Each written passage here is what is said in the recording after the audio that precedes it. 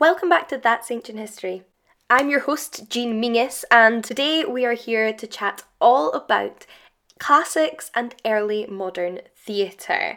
We have talked about modern literature, ancient literature, and now we're dealing with a time period somewhere in between and the reception of ancient myth and ancient history in the plays and literature of the early modern period. Now, as this is certainly not my area of expertise, I am joined in this episode by Elle Jones. Elle studied classics, cinema and theatre at university, was a theatre reviewer and now works in publishing. And aside from all of those professional accolades, she is also one of the most intelligent people I have ever met in my life, so I was incredibly pleased to get her on the podcast to tell you all a little bit about a subject that she is enthusiastic about. And it is absolutely fascinating learning about the receptions of classics in the early modern period. Now, it's easy to think of Shakespeare when we think of the early modern period, and we will certainly be talking about Shakespeare in this episode. But as Elle reveals, there is far more to the early modern than Shakespeare alone. If you're interested in seeing more of what Elle is up to online, you can follow her on Instagram and Twitter at LF Jones. But without further ado, let's hear a little bit more about classics and early modern theatre. Thanks so much for joining me today, Elle. You're welcome. I'm happy to be here. I'm excited to chat to you about early modern theatre. Yeah, well, I hope it'll be interesting. Yeah, well, we've already been having a bit of preparatory chat, haven't we? Mm-hmm. And you've already got me incredibly keen to pick up more early modern theatre. So I'm assuming that everyone else is going to feel the same by the end of this episode. Hopefully. I mean, reading more books is always my goal. So. Yes. That is a admirable goal. Yeah. Well, I thought for context it would be good to start out by getting you to tell us a little bit what actually constitutes the early modern period and early modern theatre. Yeah. Well, I suppose you can kind of consider it to be post-medieval, like Elizabethan and Jacobean theatre, 16th century, 17th century plays. So it's this kind of crazy time of a lot of upheaval. You've got colonial expansion, the age of exploration. In England, you've got the breakdown of the feudal system. So you've got the rise of Protestantism, the rise of the merchant classes. Mm-hmm. You've got the sumptuary laws coming out, which is when basically, because people had money for the first time, the nobles didn't want the middle classes dressing nice. So they invented all of these laws to be like, you can't wear velvet, who do you think you are? Oh my. The king can wear purple. So it was all of these kind of things to do with materials and colours. It's kind of a way to control the classes because of this. Yeah, so sort of everything's changing, but there's obviously people that want to maintain the status quo, so they're freaking out. Exactly. Yeah, because I mean the world had changed. There'd been plague. There was hardly anyone left. It was a completely different situation. And in Italy, you've got the Renaissance, so a massive influx of Greek scholars to Italy after the fall of Constantinople, I think in 1452, I think. Sounds right to me. So that kind of led to this rediscovery of Greek philosophy. The excavation of ancient Roman art had an incredible impact, like the discovery of that statue I told you about that I can't pronounce. None of us can. That sounds right to me. I don't know how to say it. It's spelled very oddly. Which is a statue of this Trojan priest and his sons who were being attacked by snakes. Mm-hmm. And they discovered that, and that's one of the key moments of the Renaissance that got everyone re-engaging with the classics again. Yeah. Instead of seeing it as a evil pagan. Ooh. Ah, okay, that's a big change actually. Yeah. It's kind of more like seeing it from a fresh way. So, and the age of exploration really helped cement England as like a Western power and helped create that kind of sense of identity as being Western, which is really essentially based on Greek culture. Mm-hmm. It's kind of interesting that we've always seen the world that way, like East versus West, like going back to the first great East versus West conflict, which is the Trojan War. Yeah. And then the Iliad, which is a story of that, is the foundation stone of Western literature. Yeah. So it kind of all ties in together as to how we see ourselves. Where these sort of stigmas started. Our philosophy and our culture and our arts as being Western. So, I think that's kind of a broad summary of the early modern period. But the plays I'm going to talk to you about today are specifically English. Okay. From that period. We got narrowed down somehow. Yeah, exactly. And I don't speak Italian. So. Well, disappointment over here. Yeah, sorry, I know I'm a letdown. That's actually kind of amazing. I don't think it's a period in history where my knowledge is so vague that you really kind of broadened my perception of how big a change it is. I think people just think the Tudors and they just see the kind of like racy side of it. But actually, when you think about it, it must have been a really crazy time to live in. Yeah, for all different classes of people. Yeah, exactly. Yeah, that's fascinating actually. So I think did we briefly mention Shakespeare already? Probably. But Okay. We kind of should. I just One of the So big guys. as soon as I think of early modern theatre, I think Yeah. of Shakespeare. But I was curious actually, who else do you think are the sort of like names, the names that come to mind when you think of early modern playwrights? Yeah. Well, Shakespeare's obviously the most famous one, and I suppose who should always be referenced after him, which is maybe not fair that he has to go as the actor. He's wonderful in his own right is Christopher Marlowe, some people call him Kit Marlowe, Okay.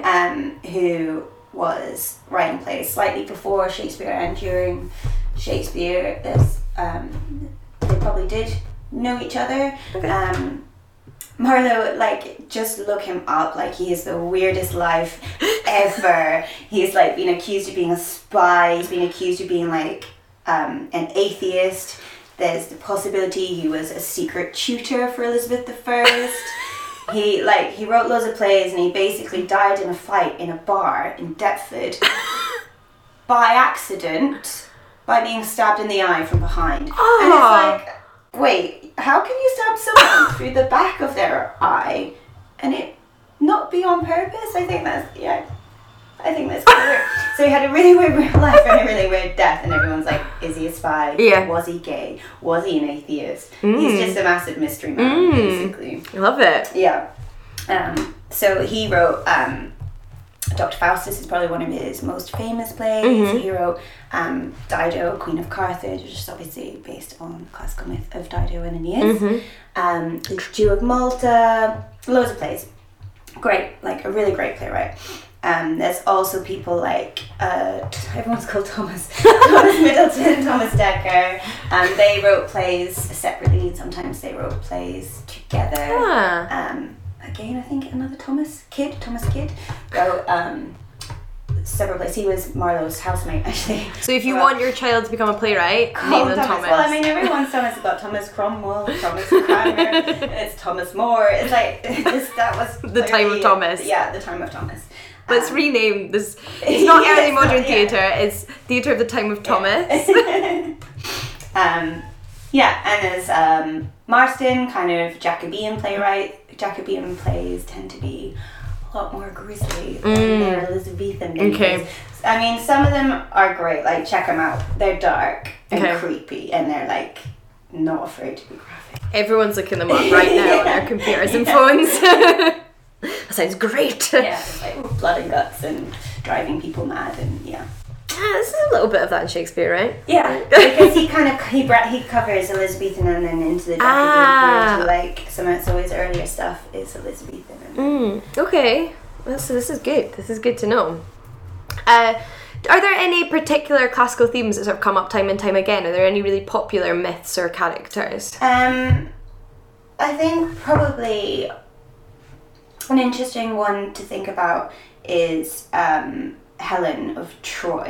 She pops up quite a lot in Dr. Faustus because she's obviously the epitome of beauty. She's the ultimate. I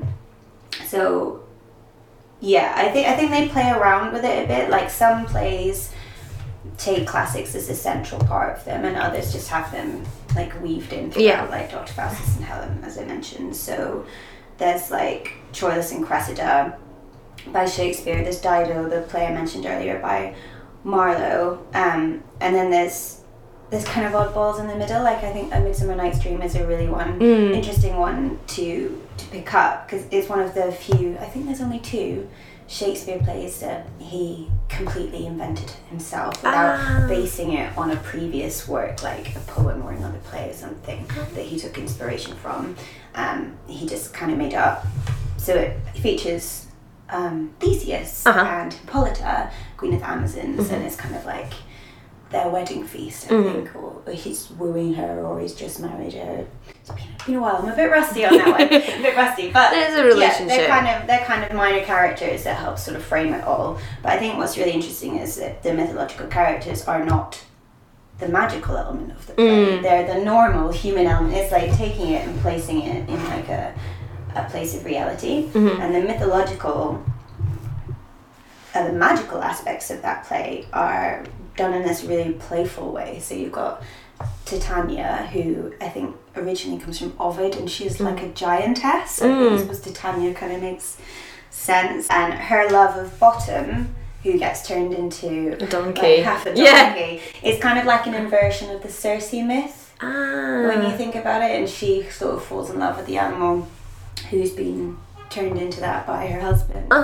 Oberon, who comes from I think the character Alberich from Merovingian legends. That's like ancient French stuff. Wow. And then Nibelungenlied, which is where like the Ring Cycle and Wagner and Lord of the Rings, all that comes out from that. And Puck, the mischievous little fairy, is from English myth. It's actually the same root as the word pixie comes from Puck. So I think it's like Shakespeare's really kind of blending and playing with that one in a way that the audience are kind of expected to sort of understand. And then most of the time myths are just weaved into other plays as references to like help explain aspects of characters and things like that. So that was something I was definitely curious to hear your opinion on, because the one thing that I always think of when I think of Shakespeare's plays, despite our sort of like highbrow literary opinion of them now, is that they were very much accessible to the masses, and they were popular plays that people went to see in the globe, and sort of like to what extent were his audience expected to get the references? Yeah, I think it is interesting that classics, I suppose because of the education system historically in this country, is kind of regarded as being for the elite and the highly educated. And I think you can kind of get the sense from the plays, not just Shakespeare, but the others as well, that they function for both. So there's some, there was a lot of court masks at that time period where, so Ben Jonson, who was a playwright, would often write court masks, and they'd be designed by Inigo Jones, and there'd be these really lavish affairs, and they'd have a lot of mythological references, and they'd be held in court exclusively for courtiers and the queen or the king or whatever. And when you think about the plot of Macbeth, that has been quite radically altered from what we know from history, where Macbeth was kind of an okay dude, and Banquo was the sort of usurper and the bad guy. But because the bad guy won, his line leads to King James the first, who was obviously Scottish, descended from the Banquo character. So Shakespeare sort of flipped it, and he had that witch's vision and the prophecy of the line of Banquo and his sons and sons and sons becoming kings. So Shakespeare kind of played around with that. So I think there is, to a degree, a sense of like the royal patron and playing to an elite. But also the plays, they're full of like bawdy humour that's just made for cheap ticket standing seats at the Globe. And you've got really, for the first time probably in history, you've got the mingling of the merchant classes and the working class in a space where they've chosen to spend their money. So they spend their earnings how they want, for like kind of really the first time. So they were raucous all the time with the scenes of horror from the kind of super gross Jacobean plays I mentioned before. And there's also quite a lot of interaction. So there are quite a few reports about this play by two Thomases, Milton and Dekker, called The Roaring Girl, which was inspired by a real life London character called Moll Cutpurse. I think her real name was Mary Frith, but she was called Moll Cutpurse. And she basically was a cross-dressing thief, fence and pimp, and she had a great time. And she got arrested all the time dressing as a man. And she just kept doing it, and that's what she wanted to do. So the play is kind of based on her. Oh, wow. And there are reports that it's likely that on at least one occasion she herself was in the audience of the play about her, and interacted and like played songs Yeah. and stuff, kind of like was involved in it to a Wow. degree. So I think there is quite a sort of like a raucous, fun, everyday element to it as well, like for the local community, Yeah. rather than just an understanding that only the elite are going to Yeah. get these references. So It kind of makes me think of, in a way, ancient comedy as well, because again, it's really easy to think of classical literature as being quite highbrow and elitist. Exactly. It's actually Aristophanes full of fart jokes. I know, it's so rude. I was so shocked when I first read, is it Clouds? Oh my god, it's just a I fart was joke. just like, I can't take this. It's a I'm too running fart delicate. joke. It's so ridiculous. And I think as well, like when you look at the characters who are making the classical references, they're from like quite a range of socioeconomic backgrounds. So like there's a really famous quote from Dr. Faustus, who's obviously a scholar, was this a face that launched 1,000 ships and burned the topless towers of Ilium? Sweet Helen, make me immortal with a kiss. So he's obviously an educated guy's doctor. You've got nobles and things, and Henry VI Part 2, you've got casual references to Medea and Aeneas from a nobleman. There's a lower status character called Pistol in Merry Wives of Windsor, that compares a character to Actaeon. And then you've got the lowest of the low characters with the lowest status of all, which are the witches. Okay. So in Macbeth, they're summoning the goddess Hecate. So you've kind of got this across the board, different socioeconomical backgrounds. It's not exclusive to one type of it's character. not. Are there any themes or circumstances in these plays, though, that are often drawing on classical themes? Yeah, I would say, I suppose, love and courtly love particularly. There's quite a kind of a lot of references to the court. Elizabeth I herself was super great at controlling her own image. And she kind of almost created a cult of Cynthia around herself. So kind of this moon goddess, using pearls all the time in images of her to represent chastity. And she had a really rigidly controlled court, and she would have tantrums if people got married that she didn't pick. She would literally just matchmake everyone and control it really crazily. And there's a really nice scene in Romeo and Juliet where it's like Juliet is kind of being set up almost as a new goddess, the antithesis of this, like a goddess of love and the sun rather than chastity. So it celebrates the sort of freedom of love and choice rather than that rigid control that Elizabeth wielded. So I think she's kind of being a bit mocked. So there's a quote that's, "It is the east and Juliet is the sun. Arise, fair sun, and kill the envious moon, who is already sick and pale with grief, that thou, her maid, art more fair than she. Be not her maid, since she is envious. Her vestal livery is but sick and green, and none but fools do wear it. Cast it off." So I think that's quite kind of a clever way to sort of slightly mock that. And I think there are other instances where courtly love is almost used to make a situation acceptable that maybe might not be. So there's a play called "'Tis Pity She's a Whore," which you might be able to guess from the title is a Jacobean play by John Ford, and it's quite a disturbing play about an incestuous love affair between a brother and a sister.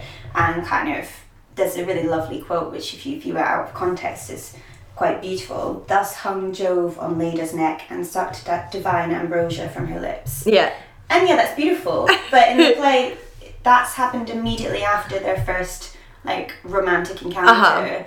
So it's almost like they're trying to romanticize something using courtly language and classical references. It's actually a bit, and it is like with Juliet's speech as well about Romeo has this courtly veil over it rather than what it is, which is quite a blatant expression of her desire for Romeo to come because it's night time. "Gallop apace, you fiery-footed steeds, towards Phoebus' lodging. Such a wagoner as Phaeton would whip you to the west and bring in cloudy night immediately." You know, what she's really saying is, hurry up, nighttime, I want my boyfriend to get here. You know? I love it. But they're using classics to make it more acceptable. And again, back to Dr. Faustus, he loves talking about Helen.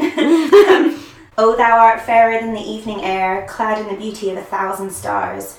Brighter art thou than flaming Jupiter when he appeared to hapless Semele.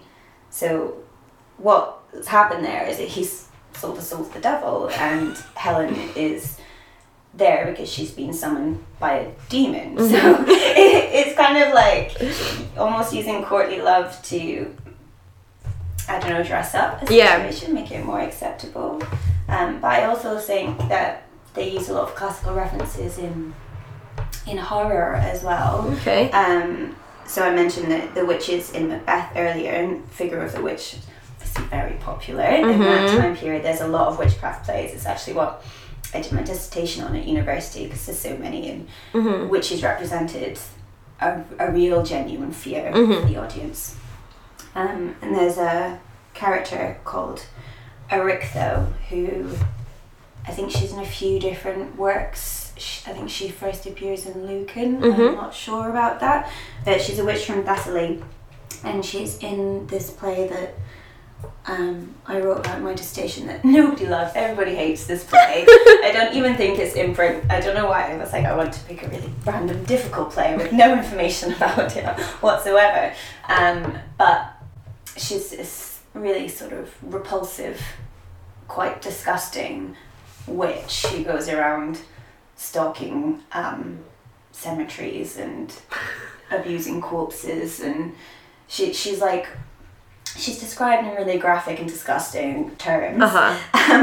And it's kind of super scary. She's this epitome of like corrupted womanhood, I suppose. So I think they use kind of like a lot of the references to like the Fates and things like that. These kind of old hag characters from mythology. Yeah.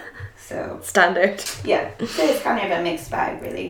I mean, we talked a little bit about how the early modern period is a period of great change. So was this sort of popular use of classics in literature sort of mimicked elsewhere in culture of the time? I think definitely in poetry. I'm not sure about kind of everyday people's access to poetry the way that they would have had access to theatre, because they would have had to be able to read. Which you don't have to be able to go to the theatre. But certainly a lot of the poetry at the time backs it up. So there's that really famous poem by Thomas Wyatt, I think, and it's like, why is it another Thomas? It should have been supposedly it's about Anne Boleyn. Okay. Because Thomas Wyatt was arrested at one point for possibly committing adultery with Anne Boleyn, but he was actually the only one that wasn't beheaded. He was let go. I think they were kind of neighbours or something when they were growing up, and it's possible that they knew each other when they were younger. And there's this poem, and it uses a lot of the, I can't remember what it's called, something about a hind or hunting in the forest. And it's about a white hart, and the hunter is chasing this white hart through the forest, and he can't get hold of it, he can't catch it. A hind, sorry, not a hart, which I think is a male deer. And then it has around the neck a chain or a crown, and engraved on it is Noli me tangere, which is a phrase from the Bible that means touch me not. Okay. I think it's what Jesus says when he first comes out of the tomb. Okay. And it says Noli me tangere, for Caesar's I am. Okay. So it's basically, you can't touch me because I belong to the king. Yeah. So that's why it's interpreted as one of the most obvious references to Anne Boleyn. Yeah. And it's got a figure from classical history there rather than classical mythology, but it's kind of weaved in that association. Yeah. It goes to show that never sort of, because we've talked in the past in podcast episodes about sort of more recent popular culture's obsession with classics as well. It's just it filters through society for centuries, which is like so interesting. It'd be so interesting to trace one myth over the course of from antiquity to now. Definitely. I think you see it in obviously you see it in paintings, but in terms of paintings that were widely seen by the public, so I suppose you can limit that to effectively churches. And I think kind of before really people could read, churches are almost like like books. They're not just buildings, they're telling stories. Yeah. So even though obviously most of the art in churches is religious art, you'll often see, so like the Sibyl, characters like that, these kind of prophetesses, seers that come from mythology, I suppose, as well as the Bible. It's quite interesting to see the different ways. Yeah, it never completely vanished. Yeah. There's I kind of like that perspective on churches as well as being sort of like an early form of access to sort of stories. And Yeah, well, nice. The Bible is entirely in Latin, so... Yes. You know. So you probably are already aware of this, as everyone listening is, but I like to ask my guests to recommend us a book at the end of each episode, which obviously we've talked about a few plays, but perhaps there is one or two pieces of literature, whether they be early modern plays or non-fiction or pieces of classical literature that you in particular love and would recommend. Yeah, well, I mean, I think people ought to read the Thomas Wyatt poem so they can actually understand what I'm talking about and know what it's called. I can just hear my dad getting angry with me already for forgetting what it's called. But yeah, definitely, I think there are a few playwrights that are not as loved as maybe they should be. Okay. Marlowe is definitely one of them. He's a beautiful, beautiful writer. I do quite like some of the Jacobean stuff, not all of it. The Duchess of Malfi is a great one. The Witch of Edmonton, which is Middleton, or it's Rowley, Middleton and Decker. A lot of plays were written by Okay, yeah. So sometimes they'd write like, oh, I write the comedy characters well, and you write the like love characters well. Yeah. So they kind of would take parts together. That one's really great. I would also probably suggest some like classic children's books about mythology as well. I suppose it's quite good to get you interested in the whole accessibility thing. So I was obsessed with a book called The Luck of Troy when I was a kid that I think really helped develop my love of classics. And that is by Roger Lancelyn Green, who is one of the Inklings from Oxford. So he was like in the same writing group as C.S. Lewis and Tolkien and everyone. So he kind of hung out with them, but he's not as famous. But no. Okay, well, you champion some underappreciated authors here, which I appreciate. I'm glad it's not just all this. I mean, to be fair, we've had quite a few Shakespeare recommendations in previous podcast episodes, so it's time for Marlowe. Yeah, I think as well people associate Shakespeare with school all the time. Yeah, that's true. It can be a little off-putting. Yeah. Yeah, no, I think if anything, we're all going to be going home and reading these Jacobean plays. Yeah. Let's be honest. Good. I mean, some of them are so dark. You're just like, wow. Wow. Oh, well, thank you so much. This has been absolutely fascinating. I feel like I have learned so much, and I'm sure everyone listening feels the same. You can, of course, go and check Elle out on her social media at LF Jones on both Instagram and Twitter. Yes, and there you'll find many more interesting tidbits and beautiful bookish pictures. Yeah, my Twitter's pretty boring. Okay. My Instagram, lots of books, yeah. Okay, good. We're all down for that, I'm sure. Well, thank you so much. Thank you.